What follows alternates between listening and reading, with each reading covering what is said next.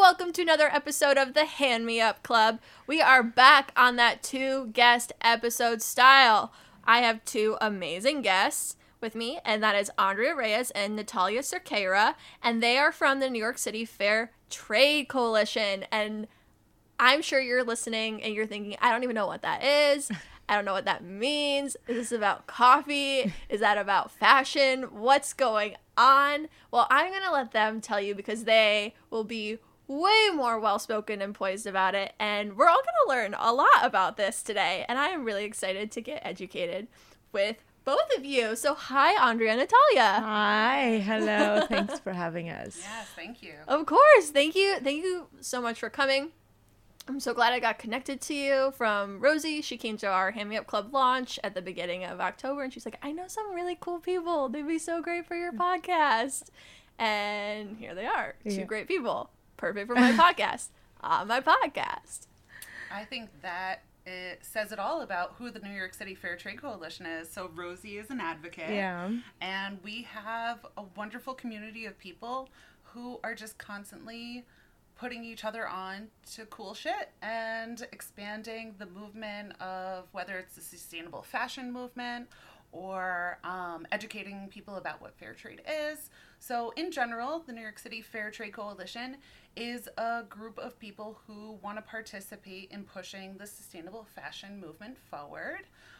We have members who are business members, so they mostly have their small fashion brand, even though we have some bigger, larger fashion companies now, which we're really proud of, and people not even located in New York City or in the United States. So we're actually expanding beyond there. Mm-hmm. So these Awesome. are businesses, that are not just sustainable fashion brands, but they also can offer services. So we have business members who do web design, graphic design, lawyers, all different services. So now if you're a business and you need help starting your own fashion brand, it's kind of like a one-stop shop.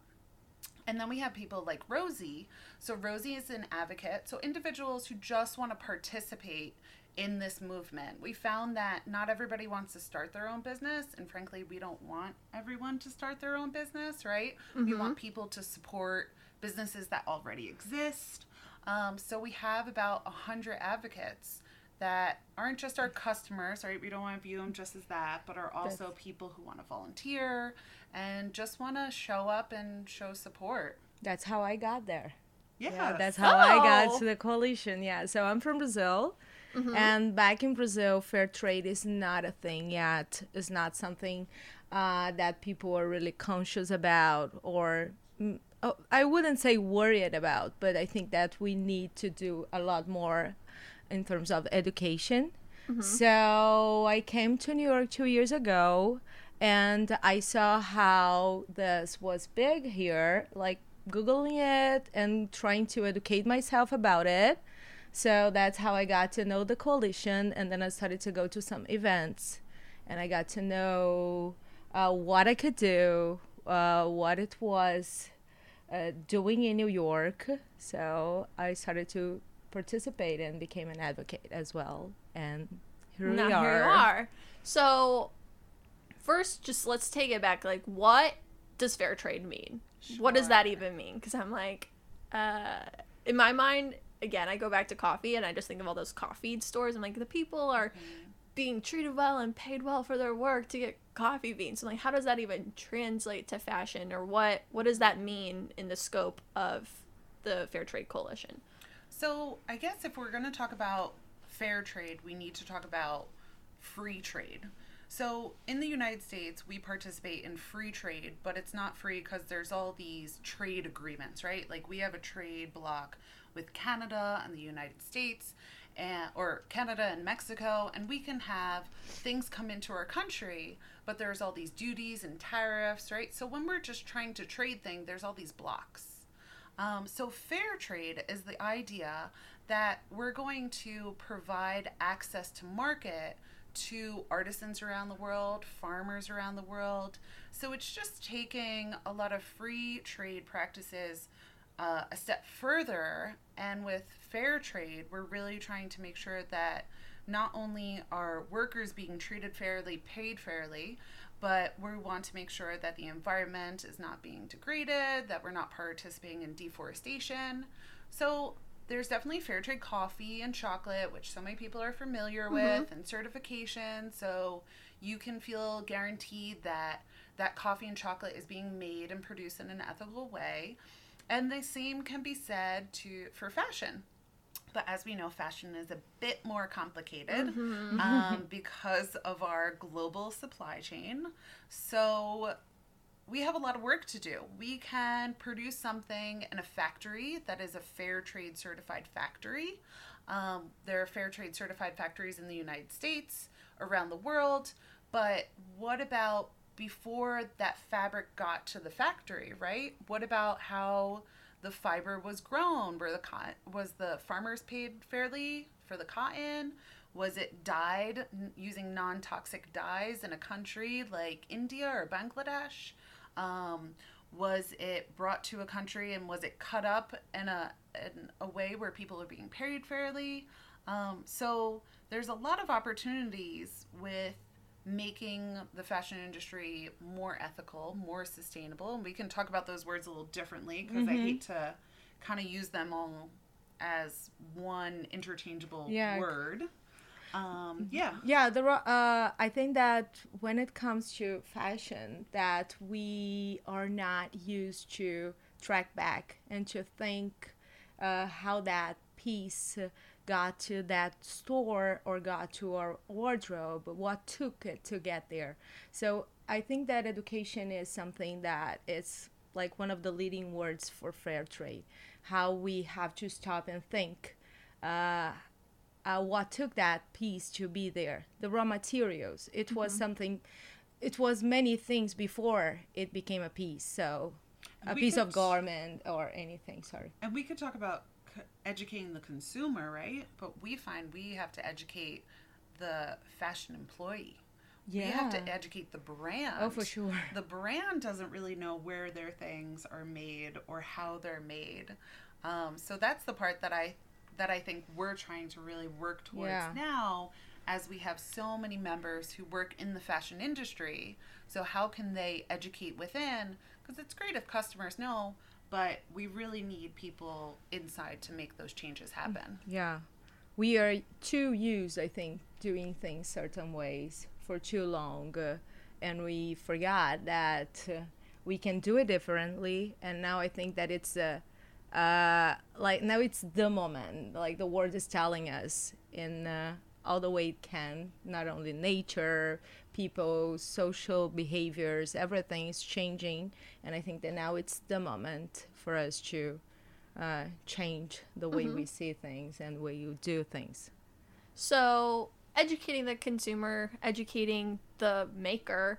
I know you guys offer a lot of education with the New York Fair Trade Coalition. Yeah. So tell me more about all, like obviously you have your community and you connect people through that, but you also are doing events and things all the time. Is there sort of like a roadmap where it's like this spring we're talking about sourcing, summer we're talking about production, the fall we're talking about distribution, or how do you guys decide what kind of events you're going to do and sort of how those all go back to your community, what some of these upcoming events might be, what some you've done in the past, what's going on there? I think it happens pretty organically. I think we think of our business members specifically as our customers.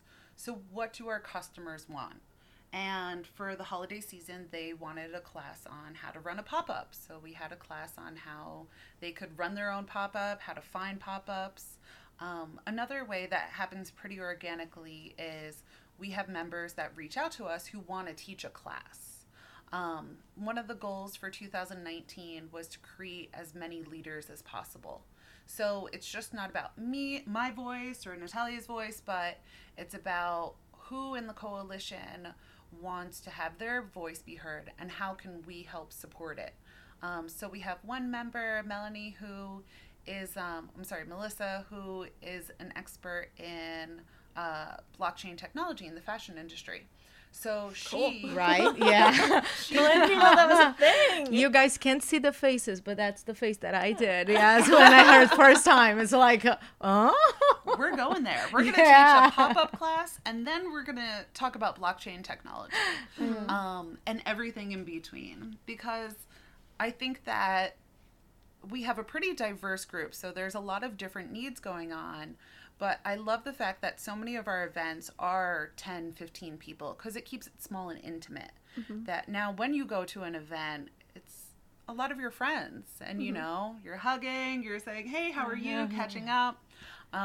So, yeah, I'm really happy that it's kind of happened in an organic way. And I think it will continue that kind of journey. So looking to 2020, we're actually looking to providing more things online. So we're going to call them community call-ins because our members told us one big barrier for them getting this education or for participating in our events is just time. They don't have time to, you know, come to our office, come to our event space. So if we can have community call-ins at different nights during the week. We can even record them and then we can share them with our community. So January 2020, we'll be doing Fair Trade 101, Sustainable Fashion 101, especially as we get new members to kind of catch them up on that basic knowledge and education. And that's, I think that the sense of community is very important when we have these events. Since we get to know some familiar faces after a while and we know their expertise, we know somehow what they are going through, their business or not a business necessarily, but something that they are doing. And it's nice. And I think that this says a lot about the fair trade and the coalition. It's like creating this sense of community and respect that people may get to know each other a little bit better, and the things behind whatever they are presenting, if it's a service or if it's a product, has history, has people making that happen. So I think that if someone is not in the community, is not in the coalition, if people get to know and see that it happens this way, it may be something interesting for the future. It's like, oh my God, yeah, this can work. You know, this can happen. Yeah. So it's nice. So let's talk about like the future of the New York Fair Trade Coalition. I know what I think to be one of the most present, publicly present options or aspects of the New York Fair Trade Coalition is the swap shop. Yeah. What's going on there? What's the future of the swap shop? I'd love to know more. Also, kind of what is it? How does it work? Because I'm sure someone, at least one person listening right now, doesn't actually know what I'm talking about. So let's let that one person know what the swap shop is and then where that's going. Like, what are the plans for that? So I can start off. We have a little teeny tiny office in WeWork in Times Square. And we opened this office in July 2019. And it's really served as a place that people can come and recycle their clothing responsibly, right? Sometimes people bring things and they're not, they're too worn to use. So maybe we can just dispose of them in an ethical way. Or traditionally we weigh the items because we want to make sure that we're calculating how much waste we're saving from the waste stream. And people can come and swap or shop any items that they see in the little office. And is it like a 1-for-1 trade, or it's just kind of, you're here, if you see something, take it? It's a bit of a free-for-all because we've realized that a lot of times people bring 10 items and then take 2. So we're constantly encouraging, especially people who work at WeWork, take more, please, take more. But Natalia is there the majority of the time. So, yeah, what has it been like, you know, you manning the swap shop? Yeah, so thrifting has been part of my life for a while. I had a thrift vintage shop back in Brazil, and I had to put it on hold. Since we moved to here, I couldn't keep it, but I really wanted to continue having this in my life. And finding the coalition was something that it happened in a perfect way because I got more educated. I got to know something that was new for me, fair trade itself. and the swap shop was going on, which is somehow related to ethical and thrifting as well. And I could be there managing, organizing, and keep it in a good way, in a good shape. And it's very nice how people also felt well in exchanging and swapping clothes that they were not even thinking about doing. But since it was there on their way, like on the floor, that or a place that they are working at, they were like, oh, that's so cool. It's so nice to have a space like this, like on my way to work, like literally in the building. Yes. So I think that it's something that companies could totally do as well. Yes, because it worked and people were really into it. Like having sometimes when it was almost, it sometimes it worked like a rental, but no, not paying for it. It's like, I do have an event. Do you have a piece that could help me to go to this event? And I would try to help them out, and they would just return after. They just need it for that occasion. They don't intend to keep it. Sometimes the people wanted to keep it, but sometimes they just didn't. And it was so cool to see that happening. Yeah, people like using I love the that. space. That's Yeah, way better than just thinking, oh, I forgot I need a dress for tonight, and then running to Forever Any 21 or something place. and just grab Yeah, a dress. yeah, Like, that's so much yeah. easier. So that's the plan. We could make a better use of it if it were bigger. Yes, if we had a bigger space, maybe, so we could host bigger events as well. So the coming in and going of clothes would be bigger as well.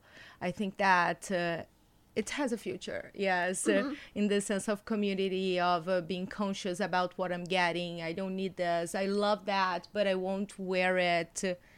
I just want to like donate 10 and get one because I really need to make some space in my closet. I think it dismantles a lot of ways that we're conditioned to shop, right? So we go into a store, we try a bunch of things on. Right there, there's a lot of painstaking. Is this my size? Is that my... And in the swap closet, you can't really pay attention to sizes often as you do with thrifting or secondhand, because sizes don't mean anything. That's true. There's no standard, and different companies consider different sizes to fit different people. So first we say, just take it. You know, you take it home, you try it on. If you don't like it, you bring it back. And, you know, traditionally when we go into a store also, we find 10 things, we like them, but then we need to make tough choices. We can't afford all of these 10 things. And the amount of times people were in the swap shop and they're like, should I take it? Should I not? I'm like, Just take Okay. it. So it brings the social aspect back into shopping and kind of gets rid of a lot of those other pressures, where now we're sitting around and we're pulling out clothes and I'm like, oh, that's great. And somebody says, oh, I lost weight or I gained weight. That's why I'm giving it over. There's a sense of like therapy to it. And then when they find something new, they're so excited, and it's almost like you're shopping with a girlfriend. And I think so many of us in our busy world, or even shopping online, don't get to do that anymore or miss doing that. So I hope that with the next iteration of the swap shop, because we're actually going to be closing it at the end of November, just because WeWork has been a great stepping stone. But whenever we host an event, we host them in the conference rooms, and we cap out at 15 people because that's the most That's how space big it they is. have. So we're really hoping that maybe we can get a storefront.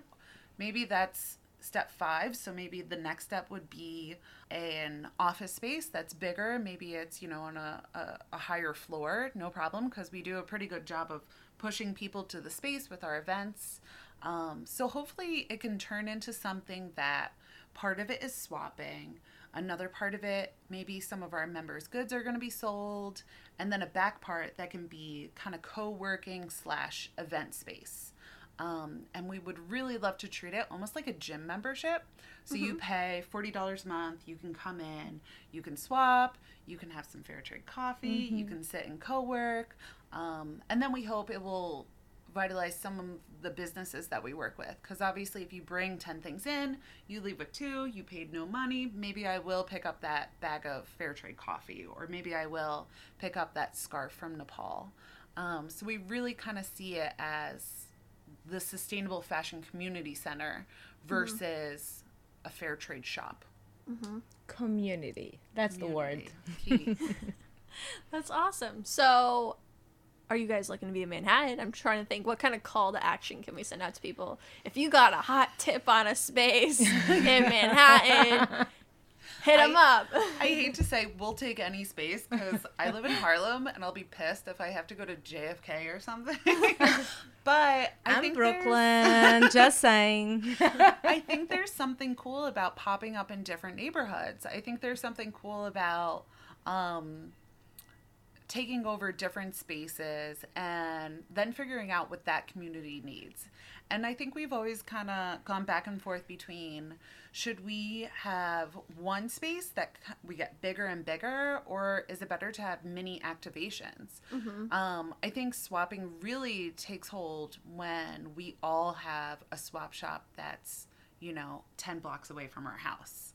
Then it becomes something like an addiction where you're stopping in every day to see what's new. Yeah. I hate to use, this word is so capitalistic, but franchise. We almost want to have a franchise of all these spaces, so we can really kind of be a space that activists can use to create change in their own way. Because like I said, we have these members who are really diverse, so maybe we'd have one office where it was more focused on international trade and supplying services like that. Maybe we'd have another space that's more like a maker space that has sewing machines. So I think there's a lot of room to grow. We just need people to grow with us. Yeah, and this talking about this space and having sewing machine and stuff, people use it to get clothes from the swap, and they were like, it doesn't fit me, it doesn't work well, and people forget about upcycling, repairing, adjusting. Yes, being creative about giving that piece a different use. Yes, doing something else with it. And we can also try, if we had the proper space, we could try to help that better, in a better way. We try to suggest, but maybe we could put into action at a point. And we kind of have all those pieces through with our members. We have one member, Halima, Threads of Habit. She actually takes vintage clothing. That's true. Perfect. Or secondhand things, and she'll cut them up and make something new into it. So she has a summer dress of mine that was kind of big, and it was fair trade, so I didn't want to get rid of it, and she's making it into pants and a top and a crop top. Yeah. So awesome. We have these pieces of people who are master tailors, who are pattern makers. Now we just need to give them They are a all home. part, They are all part of us. I love that so much. So, we've kind of talked about how the New York Fair Trade Coalition, is supporting consumers and also all these people that are in your community. But what about you? Like, what drew you to it, and what's it doing for you as like personal individuals right now? It is an interesting question. So, for instance, this past Friday night, we were at our space and we were working on our campaign to make Manhattan a fair trade community. And these two young women, one from Stony Brook College and one from Columbia University, came. And we're all sitting around a boardroom style conference room, all these women going around introducing ourselves and our businesses and why we're here, having pizza, having wine. And afterwards, these girls came up to me and said, it was so refreshing to be with like-minded individuals. It was so wonderful to be a part of a community that gave a shit. And I forget, because I'm in this community all day long, and I love that I'm able to foster it and support it and give it a really positive culture. I love creating those positive atmospheres, whether it's at an event or in general. So through this coalition, it's definitely given me the ability to move in a variety of different directions. I just finished writing a textbook. So I wrote a textbook on apparel costing. Thank you. So now I'm writing a second textbook on fair trade fashion. And second. She book. Said second book. I fixed my hair in a very provocative way, listeners. So now I have my whole group that I can reach out to, and it's a win-win, right? So I can go to this group and talk about the fair trade practices they have. They're in the book. I get to piece these stories together. It's just a big love fest. And I teach at LAM College and FIT. And that is wonderful because I get to plant the seed. Hey, the Fair Trade Coalition, you should join us. Students you could are do free. things this way. Exactly. And then maybe, a year after they graduate, because they're busy students, they miss that college atmosphere, that intense sharing and learning. So then they come and join us, and they're very happy to, once again, be connected with like-minded individuals. And I get to create a lot of different programming. So I created a class, Start Your Own Fair Trade Fashion Business. And we've been doing this for about 2 years now, and I've taught over 50 people. And now I get a little bit of consulting work off that. And I was always a little apprehensive to go that route because I love teaching in a shared experience with a lot of people and being able everyone to give their experience and their perspective. But it's been really nice focusing in on one person's business, and now they have strengths, and now I can connect them to other members who have strengths. So once again, it's distributing the money, the power, the influence, the leadership. So it's really starting to work more like a well-oiled machine where, once again, it's not, no one person is going to keep this going. We all have to do it together in order for it to be successful and continue to be successful. Everyone, don't forget we record this in New York City. So if you hear things, just go with the flow. We don't even notice anymore. Those are crickets. Those are just I wasn't. It was like normal. Just normal. Absolutely. So do you want to talk about A. Bernadette? Just as far as all these things that you're doing, like... Sure. I think it's interesting, a little bit about my, origin story. I was very lucky to know I was going to be in fashion since I came out of the womb. I think I told my mom at 5, she's unfashionable and I have it under control. She doesn't need to worry about my wardrobe. And I was very lucky to grow up in New Jersey, so I got to take the train over and take high school classes at FIT. Oh. Okay, that's so cool. I was very adult from 5. Oh, yeah. 5 years old, high school classes at FIT. And, they were a little scared of me, so they definitely weren't going to say no to anything that I said. I would be. So I came to FIT. I took high school classes there, but I actually was rejected. I applied to fashion design, and because my GPA was not good, I was not good at math and science. Did not care about those things at the time. Now I very much care about them. So I was rejected, but I knew from the high school classes that I could take a continuing education class. So I used to take classes just in the evening. And eventually I found pattern making. So I reapplied. I got accepted into pattern making, and I was very fortunate because I knew through this degree I could actually start working in the fashion industry immediately.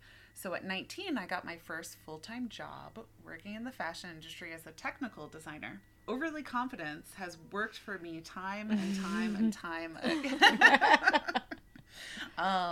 However, in my head, I keep saying #humble confidence. Yeah. That's my rap name. Humble confidence. So...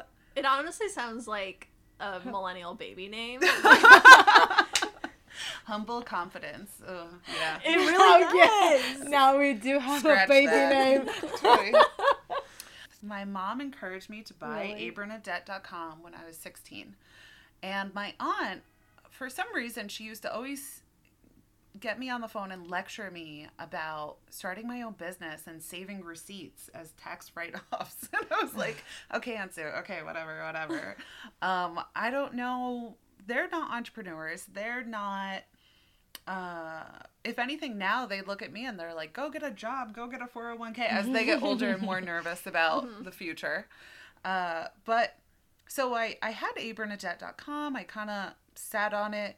And when I was working full-time in the industry, I had a realization. This was it. I'm just going to make money and not even have time to spend it. And I'm just going to shop online and get nice things sent to me. And I don't even have a place to wear them because I'm working all the time. So I actually quit my job when I was 21. Hey. Yep. And I encourage everyone to quit your job, change your life. And I went to Uganda. So I went to Uganda for 6 weeks. I volunteered there, traditional volunteering. But I saw all these tailors, and they had beautiful sewing skills, but they had no access to market. And then I saw all of these markets full of secondhand clothing. And I read this book, Travels of a T-Shirt in a Global Economy. And I kind of pieced it all together that I was going to make things from secondhand materials, create them into home goods, and bring them into the United States as going green recycled products. In 2009, I came back to New York from being in Uganda, and I started my second degree in international trade and marketing. So FIT, International Trade and Marketing. I was very lucky that I did every group project on my future business. So the classes are import-export. So I had a whole import-export plan on how Abernadette was going to bring things into the United States. My global marketing, had a plan for that. My international finance. So by the time I graduated with my bachelor's, I had a pretty good business plan. And I had also convinced my big sister to go to Uganda herself and check it out. Uganda is known as the Pearl of Africa. So the town that we live in is the source of the Nile River is there. It's just tropical paradise. Mangoes, avocados, pineapples, everything, palm trees. And the people are so friendly. They hold your hand to shake your hand for greeting you for too long, but by the end you just feel so welcomed. So she actually found us both a position in 2010 now, working in Uganda for a company that was working with 100 artisans. So we ended up going there, and we lived there for 2.5 years. Wow. Yeah, so we would have volunteers come in. We had a house, we had a car. The company was based in Colorado, so they really handed over their whole Ugandan project to us to run. And we got a grant to do solar cooking, so we used to do weird solar cooking things and mushroom growing, and I was the designer, so I would design products from recycled materials. We started with paper, so paper beaded jewelry, and then we actually moved to strap bags, so bags that are made from plastic packing straps, bracelets that were made from plastic bags and grass. So that was really, really great, not just because we were working with a company and we were doing the things that we wanted to do for someone else, but because they really let us start our own thing off the backs of theirs. And it was very transparent. So we got to learn from them, make a million mistakes. And then when we started our own thing, we made a million different mistakes. So I ended up coming back to New York in 2011. I got accepted back into FIT, back home, for global fashion management. So once again, I took my old business plan, and every group project, I did Abernadette as all the classes for global fashion management. Mm-hmm.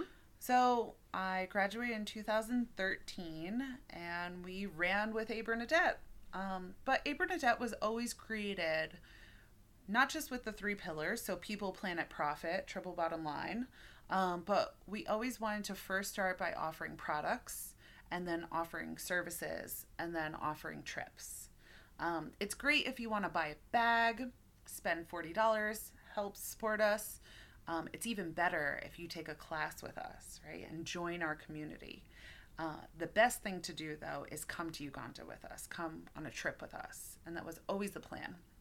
So now, how many years later, I don't even want to count, trade shows later, multiple markets later, really getting to know who the key players are in this sustainable fashion world, we've been able to kind of phase out products. And with me becoming the chair of the Fair Trade Coalition in 2016, we really got to ramp up the services and the educational aspect to it, because that's what creates real change, right? I can sell you this bag and you can think it's a great story, or I can sell you how to start your own business. And now you can work with artisans yourself.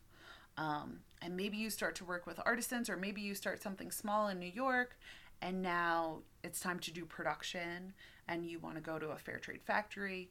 Well, now you can come on a trip with us. So you can come on a trip not just to Uganda, but we just took a group to Peru. We're going to be going to Mexico in June.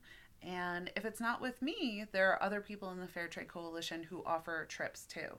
Because I think that's what really changes people's perspective. And that's what really changes people, deep to the core of their being, and really gets them to be an advocate for human rights, for environmentalism, for social justice.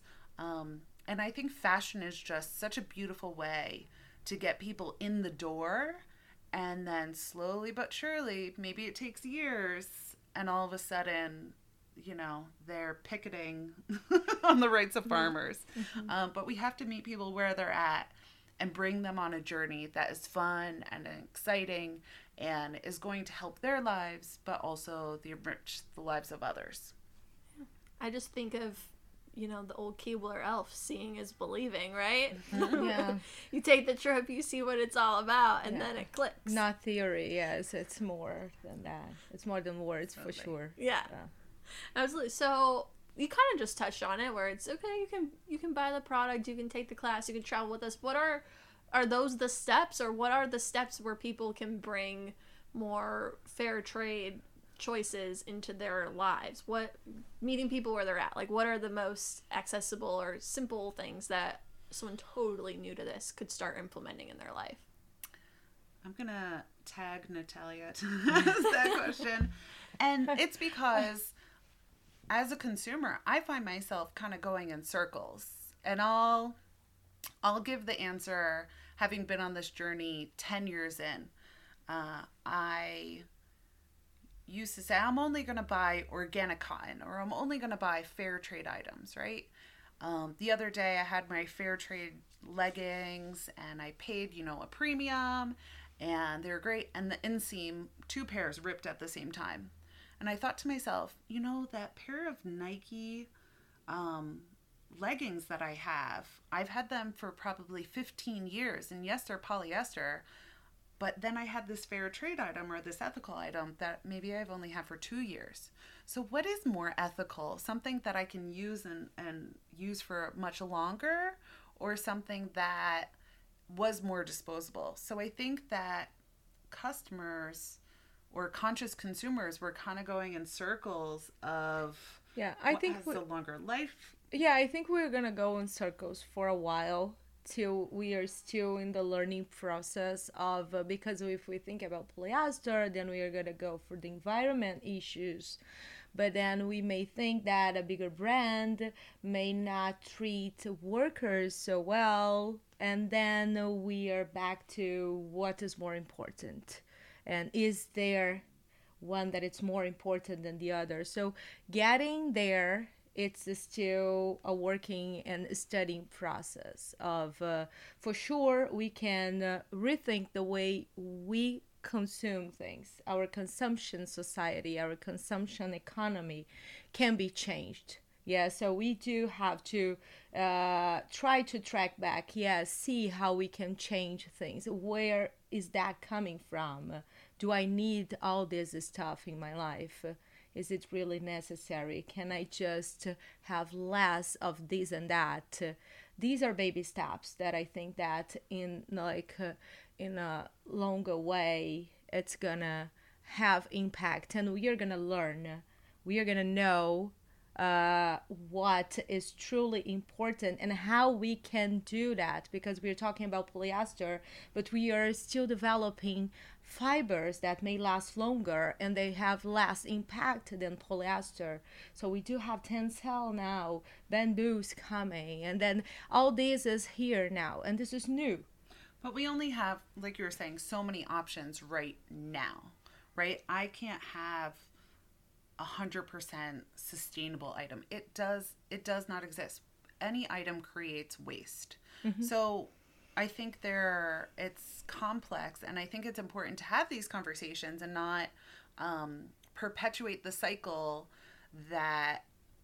of guilt, that you're not doing enough, that you're not living the most eco-friendly lifestyle that you can, because it's not easy.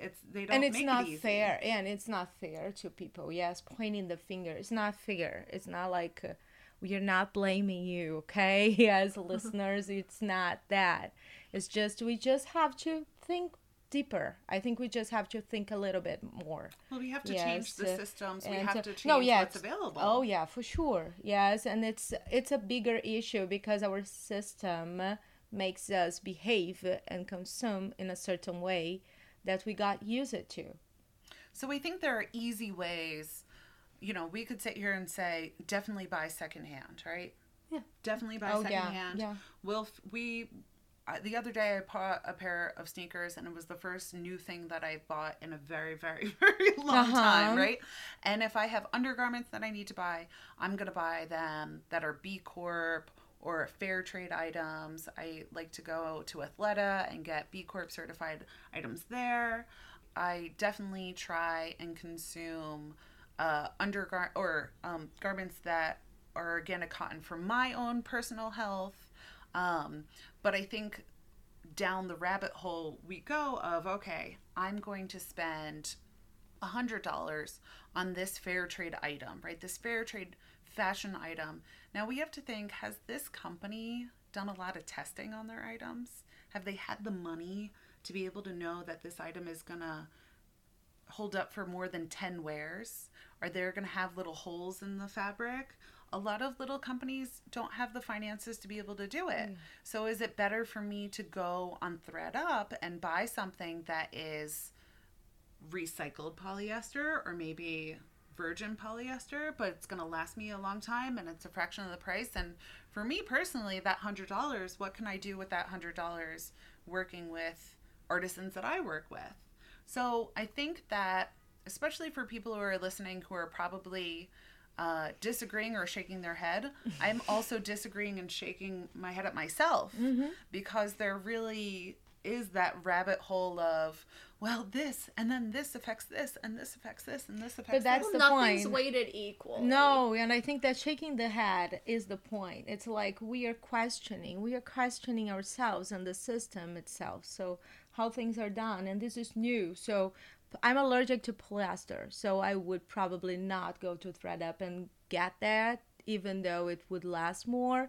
But if you're conscious about getting a secondhand and not, and because you need that item, it's necessary for you right now. If we rethink the quantity of things, I think it's a big step ahead. So it's the first thing we should do, and shake our heads and think and rethink everything. But with this system, because obviously we could do a million things to make a good choice, but inherently there are flaws in the system. Do you think there are any tipping points or things that could be game changers in the system at large that could make it easier for everyone? I don't know if it's a specific piece of legislation or if it's just a way of people shopping in general. Like, I know, like, malls and brick and mortar, that's on the decline. Is that something where it's like, if we just don't do that anymore, it gets better? Or if we only shop in this way, or if legislation is passed that makes trade only come from this way, are there any things you can see as steps that could be put into the system that then trickle down to the consumer to make the whole thing easier? Because we can make a million choices, but if the system is inherently flawed, you're constantly having to reevaluate what decision is best. But if something can be done to, like, take some of the bad ones out, that makes it a little easier. It's a great question because I think it forces you to think not just 1 year down the line, but many, many years down the line. Because I definitely know for one dream that I have for the Fair Trade Coalition is we can get to that point where we can start lobbying for certain laws to change, to hold retailers accountable, whether it's forcing them to all have buyback programs, right? They should be able to intake any package that they put out into packaging they put out into the world, or any garments they put out into the world. And I think it's interesting to look that far ahead, because then what are the steps now we need to take in order to create those really strong ties within our community where people are going to show up and advocate for that, right? It takes a lot of people to make that kind of change. But I would say something more immediate that people can do. And when I say, the customer, I also think of the decision makers, because decision makers are customers, right? All corporations are made of people, and that's their shell corporation. That's something else.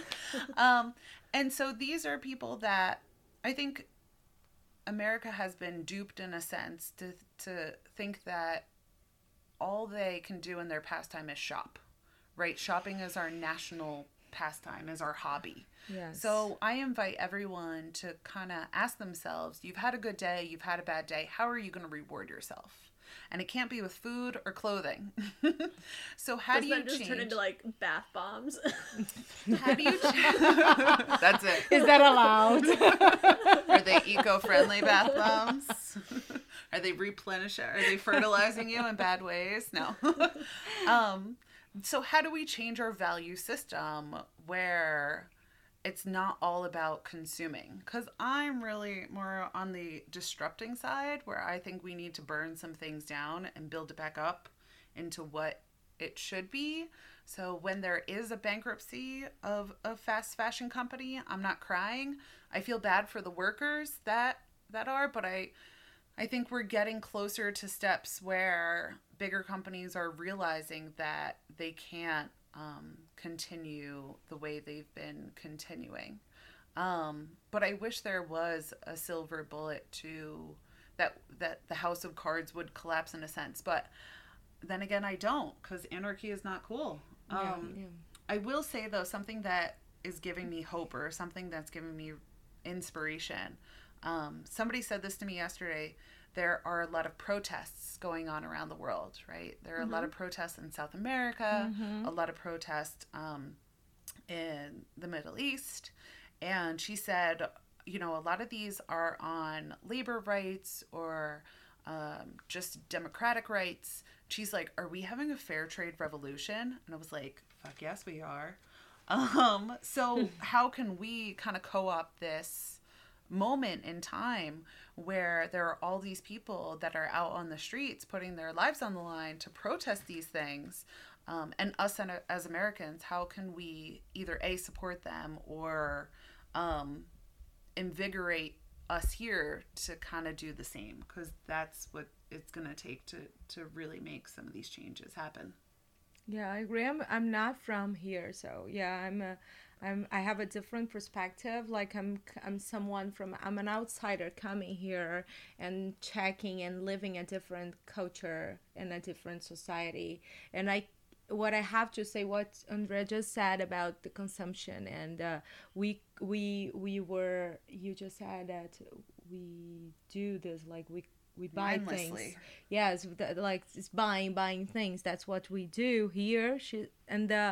I see this all the time, and it's very shocking. And we do have, like, from Brazil, we see here as like this shopping paradise that we can find anything, anywhere, everywhere, all the time. And this is just something crazy if we stop to think about it. Yes. Is it? Is this just because we're in New York? Do you think that's the same in, like, Columbus, Ohio? I think a lot of people feel sad and lonely, and their things are what make them feel happy, and I think that's sad. And I think that if we as Americans, we know we have such a huge impact on the world, right? We export our culture probably number one. Next is weapons. I would say so. Yeah, I Number think one. we have to force the hand. We have to change by changing this habit, we can. But I think that we have a responsibility to let the world know that it's not cool to consume like Americans. It's not. Yeah, I think that's important, and I think that it's a message that I really like by being with you guys and learning from you as well, and having this aligned ideas. It's something that I really would like to bring back home someday, and let people be more well educated in that as well, that it's not cool, it's not that cool, it can be cool but it's not working, yes, and it won't work long term. So I think that we can try to force the hand of the industry, and by changing our habits, people are seeing you all the time, even though you don't know that you're being observed by people that are there with you in the society. So you changing something may influence someone that you don't even know. And baby steps, little by little, we can change a lot. Absolutely. That was great. So I feel like that's like wrap that up, ship it off. But every episode, I've been not so great about this, but every episode, the intention is to end with a hand me up, whether that's just your piece of advice, a closing remark, anything you want to say to just kind of pass on to anyone listening. What hand me ups do you have for listeners of the Hand Me Up Club? It's like, let's change behaviors, let's change the way we look at each other, let's change the way we live our lives. Let's do little changes in our everyday actions that I think that fair trade has a lot to do with the word fair has a lot to do with respect. And when we are dealing with this, it has to be better. It's impossible to be the same or worse. Yeah, so it's fair, it deals with respect, it's going to be better. So I think that if we pursue this somehow in our everyday little habits, we can do things better in the long term. Well said. I'm a believer. I'm a believer. She's got hope. I don't know. I'm just kidding. Thank you for that lovely answer. It gave me more time to think about what I was going to say. So something that comes up often at the Fair Trade Coalition, I'm always asking people to constantly question your ethics. Don't come to a new piece of information and think you're done and think you've figured it out, because you haven't. There's always more, not just facts and stats, but people's perspectives. So really try not to shut out or think in a black and white way, because something that you thought is terrible, something someone is doing, ask them about it, reach out, have a conversation, and question your own ethics, because so often we don't have all of the information, or it's a journey and a process. So, in addition to questioning your ethics, be forgiving with yourself wherever you are in this, because you're not done learning and growing. And yeah, just continue on the journey. Love it. We're all on the journey. Absolutely. Thank you so much for coming here. I've learned a lot. Where can people find you, find the New York Fair Trade Coalition? What do you want people to know? Sure. So easiest way is nycftc.com or nycfairtradecoalition.com. You can also follow us on Instagram, so it's at NYC Fair Trade. And we host a lot of events, so we invite Lots of events. We invite you to show up IRL in real life, or we're going to have a lot of online community forums and platforms. Eventbrite. Yes, so definitely come and join the community. Amazing. All right. Thank you so much for listening. This has been another episode of the Hand Me Up Club, and I will talk to you next week. The Hand Me Up Club is hosted by Lindsay Ruter, recorded and engineered by Adam Zucker, and edited by Caitlin Correa at CC Media. Thanks for listening.